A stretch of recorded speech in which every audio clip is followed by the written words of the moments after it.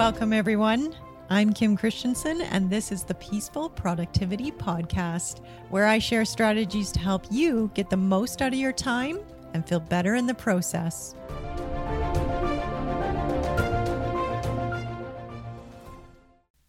Hi, everyone. Welcome to this episode of the Peaceful Productivity Podcast.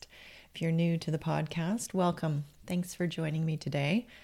Today, we're going to be talking about stored emotion. I used to be an emergency services dispatcher.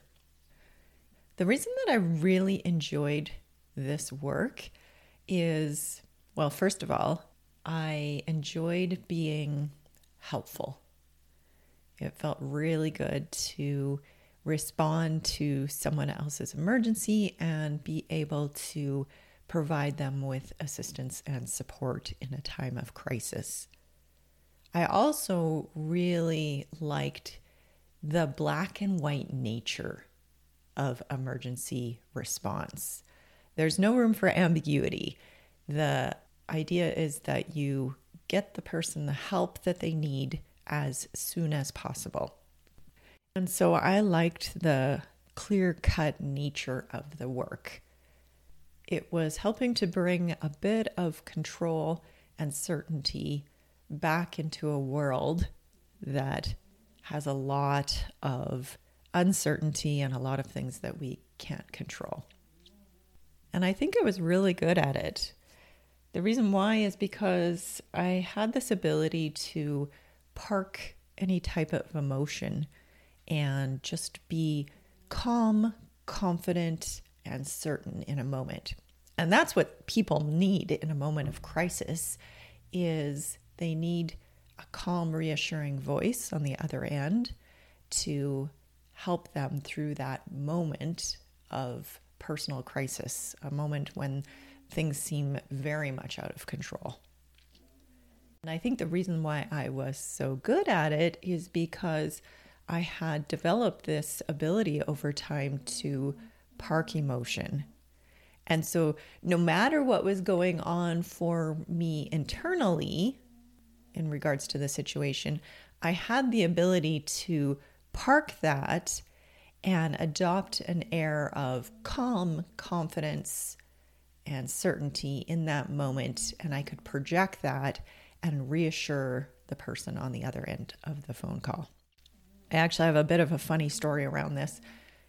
I had a dear friend who was visiting me with her husband from out of town, and I had to work that particular day, and she and her husband decided that they were going to go for a walk in the park.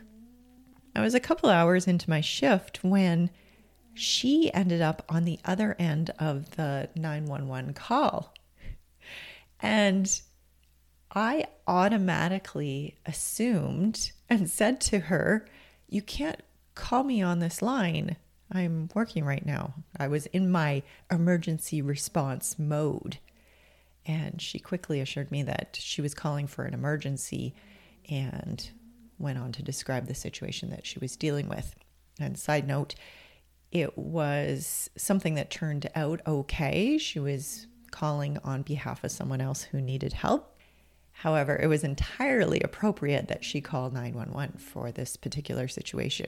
But what I find funny is that I was in such a mode of professional response that it didn't even occur to me that this person who was very accomplished, intelligent person would be calling for anything other than a personal connection.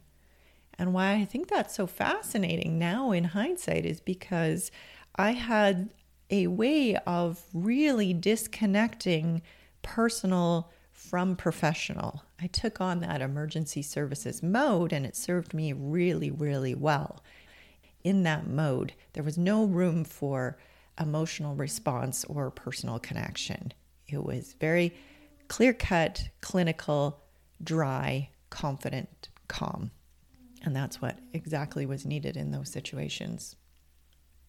Now, many years later, upon reflection, I realized that habit of parking emotions was something that I developed very early on and served me really well in my professional career. But over time, parking those emotions and storing them was not actually releasing them. And that's what I want to talk to you about today, is this idea that pushing emotions aside in order to get the job done might serve us over the short term. However, it has long-term consequences. What I've come to understand is that pushing these emotions aside isn't getting rid of them. They're actually being stored in our bodies, and they can have unintended consequences over time. If you're interested in reading more about this, I just finished Bessel van der Kolk's book, The Body Keeps Score. This is a great book for highlighting the unintended consequences of storing these emotions and how to actually release them routinely rather than make a habit of never coming back to them. This book is a really good investigation and illustration of the mind-body connection. And it's very helpful for bringing a holistic approach to healing. He says, in the treatment of emotional unwellness, we can't just necessarily talk ourselves to a cure. We have to consider incorporating the whole body into the healing process. And so he goes on to describe things like movement and rhythm and chanting, even things like meditation and yoga, for integrating that mind and body experience. It's a very amazing read. I actually think it should be mandatory in all of the schools. And the reason why is because I grew up in a culture where we didn't attend to our emotional needs. We were often given messages about attending to other people's emotional needs. We were sent messages like, don't make him mad, or you hurt her feelings, or go and apologize and make them feel better. There was a lot of conversation and instruction on how to make other people feel better, but there was very little about helping to comfort ourselves. We were often told things like, fake it until you make it, grin and bear it, never let them see you sweat, and maintain a stiff upper lip. Sometimes we internalize those messages to suggest that emotions and our emotional response is undeserved and actually can be harmful. That's the message we take away. At least that's what I took away, is I stuffed the emotions down and became really, really good at relying on cognitive intelligence and logic and rational thinking. And probably the reason why I went into a career like accounting that really relies heavily on those types of things. What I now realize is that when we have stored emotion, we often have a nervous system that can get stuck in a state of high alert. So we're constantly scanning the environment for potential threats, and we're even interpreting things that are quite tame as potentially threatening because of this highly activated nervous system. So much so that we stay in this state of high alert for so long that it becomes overwhelmed and it shuts down. What can happen as a result is that we can get ourselves stuck in this loop between high alert and overwhelm, and not really be able to bring ourselves back to that parasympathetic state, that state of relaxation, sometimes termed the rest and digest state, because we've gotten stuck in this loop of high alert, anxious energy, urgency, pressure, and overwhelm. And we go back and forth between those two states, and we never get the chance to release the stored emotion and bring ourselves back to a state of rest and relaxation. So the question becomes, once we get into that loop of high alert to overwhelm, how do we get ourselves back to a state of rest and digest? I think that this habit can be stored in our body, physiologically in our nervous system, mentally in our brains, and emotionally in stored emotion. This is my interpretation of what happened for me, is that the habit became so ingrained that it just became my reality. I didn't even realize that I was stuck in this loop. I didn't recognize it until one day I realized that I hadn't felt joy in a really long time. My life felt like it had gotten into a routine of take care of the family, go to work, take care of the family, go to work. The spark had really gone out. It was just this feeling of meh.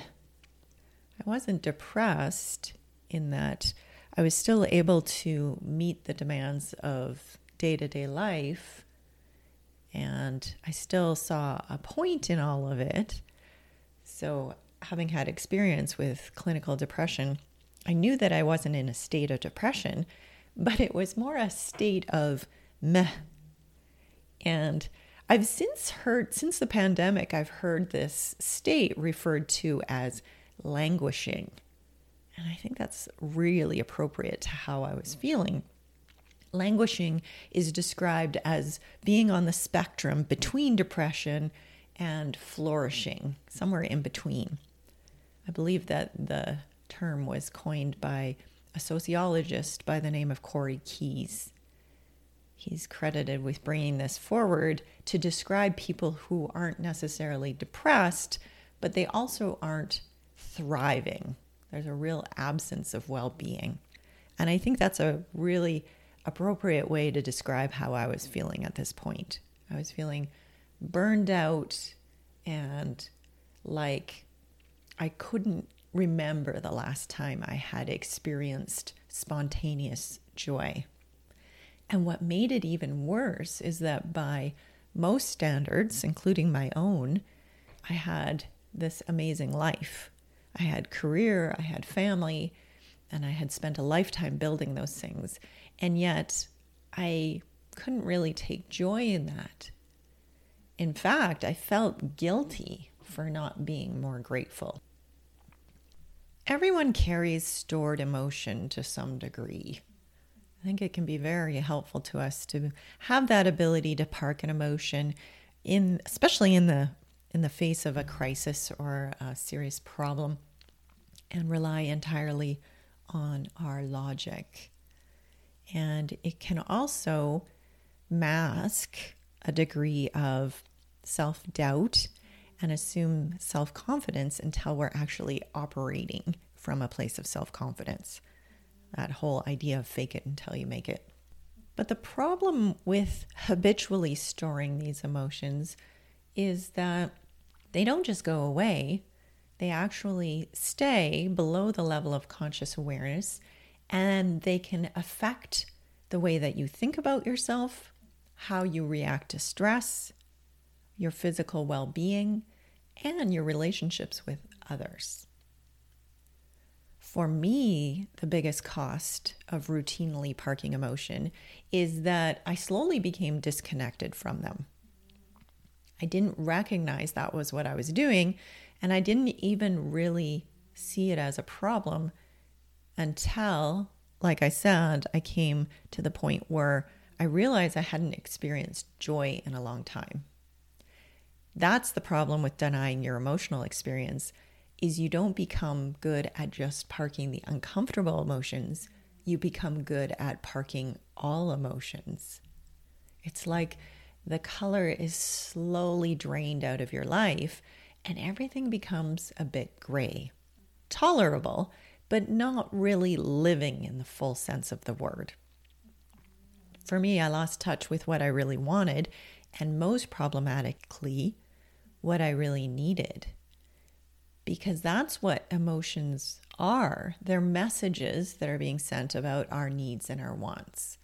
And if we get in the habit of putting those aside, even with the best of intentions, we can start to lose touch with them. It's like stuffing something into an already overfull closet. It's hard to distinguish what's important and what's inconsequential. So much so that it all becomes inconsequential. I just want to add a quick note here.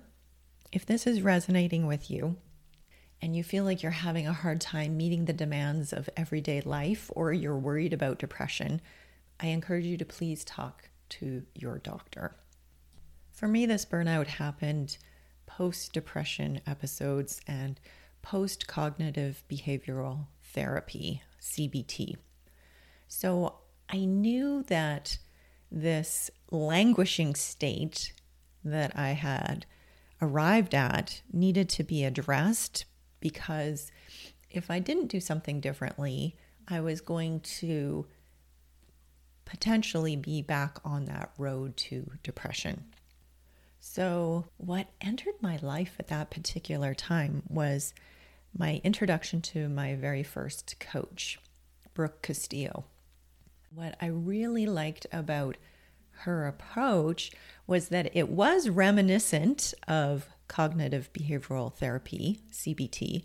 There's a lot of emphasis on thoughts, but there was also an incorporation of feelings into that coaching approach. She calls the approach the thought model. I then went on to get my own coaching certification with her school, and that's now the model that I use, is the thought model. It is derived from CBT, cognitive behavioral therapy, but it also incorporates feelings into the formula. And I think that's really what I needed during that state of languishing.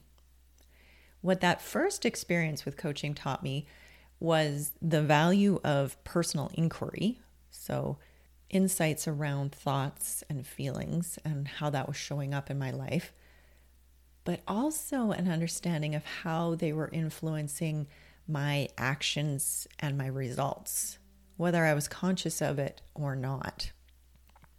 After becoming a certified coach, I entered the next stage of my journey, which was investigating stored emotion.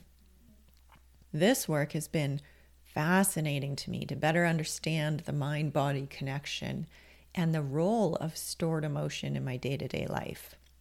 It's like being able to see the tip of the iceberg for my whole life, and now being able to see below the surface. It's amazing because not only does coaching lead to insights and understanding, but most importantly, if I can understand the source of my actions and results, which is my thoughts and emotions, then I can take steps to own and manage them instead of letting them run the show behind the scenes.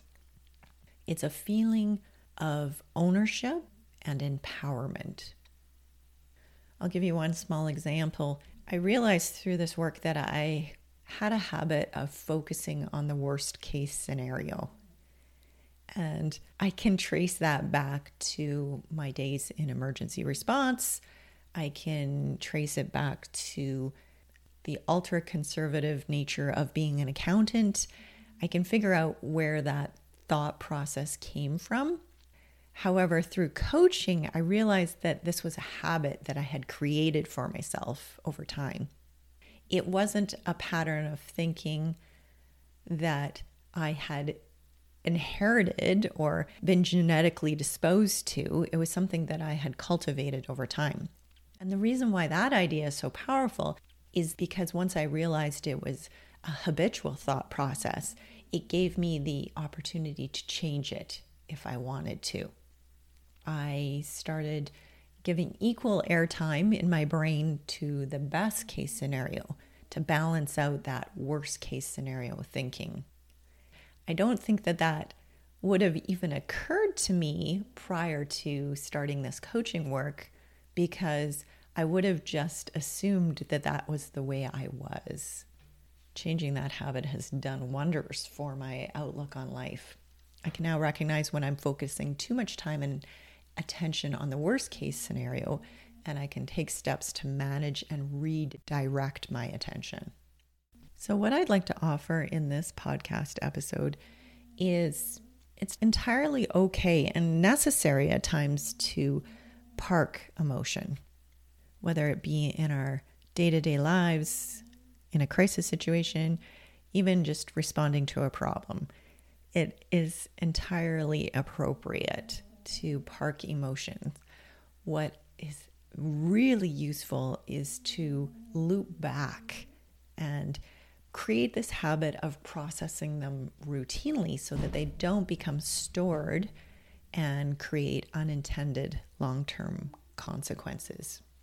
I'll offer some techniques for releasing an emotion. If you would like more information on releasing the emotion, I think it's very helpful to read Bessel van der Kolk's book, The Body Keeps Score. He provides lots of great advice on using movement, rhythm, meditation, yoga, all of those types of things to become more aware of our thought processes and our emotional response. Specifically, what's worked for me in terms of releasing an emotion is to identify it and feel it in my body. You know, it's interesting. Before I started this work, I would often go to my brain to figure out an emotional problem, quote unquote. I was really comfortable in my brain, and I also was very comfortable taking action as a way to distract myself from emotions. Now, as a habit, I check in with my body to understand what's happening there and feel it at a cellular level, not just in my brain. I'll give you a great example. The difference between going to your brain and your body is when someone asks you if you're hungry, you go into your brain and you ask yourself, well, when did I last eat? Should I be hungry right now? I don't typically eat more frequently than every 3 or 4 hours, so it doesn't make sense that I would be hungry right now. That's what it looks like to go to your brain to understand a sensation in your body. Going to your body would be actually moving from the brain, the cognitive intellectual approach, and experiencing the sensations in your body. So what does hunger really feel like in your body? Does it feel like emptiness? Does it have a manifestation in your mouth, in your throat, in your stomach? What does it really feel like to be hungry? This is just one small example of how to experience a sensation in your body. Once you can experience it in your body, then the next step is to validate it. Sometimes we'll identify an emotion or a sensation and we'll critique it. We'll criticize it. Well, I shouldn't be hungry right now. I just had lunch. Or I shouldn't be feeling frustrated. I should take steps to work this out. Whatever that looks like in your brain, an inner dialogue judging the emotion or the sensation. Aside from understanding it, validating it can be really, really helpful. I find that nothing blocks peaceful productivity more than judgment of our emotional experience. Once we've validated the emotion and recognized the message behind it, we can start to explore what this emotion is creating for us in our life. What is the stored emotion creating for us? And what's the opportunity that is being presented as a result of this emotion? This is where I've found coaching to be so helpful, because I think when we're alone with ourselves and our own thoughts and feelings, we can just perpetuate the same old habit of pushing through it, getting to work, putting your head down, grin and bear it. Whereas when you're in a safe space with a coach, you can explore these thoughts and feelings with a very uncritical eye and really understand what they're creating for you and start to take some ownership, which leads to that empowerment that I was talking about earlier. Okay, this has been a bit of a longer episode than what I typically do, but I thought it was really important to talk about stored emotion and give you some techniques on recognizing and processing emotion. If you'd like more information on creating peaceful productivity, I'll invite you to check out my website, financialwellnesscoach.ca. Have a great day, everyone.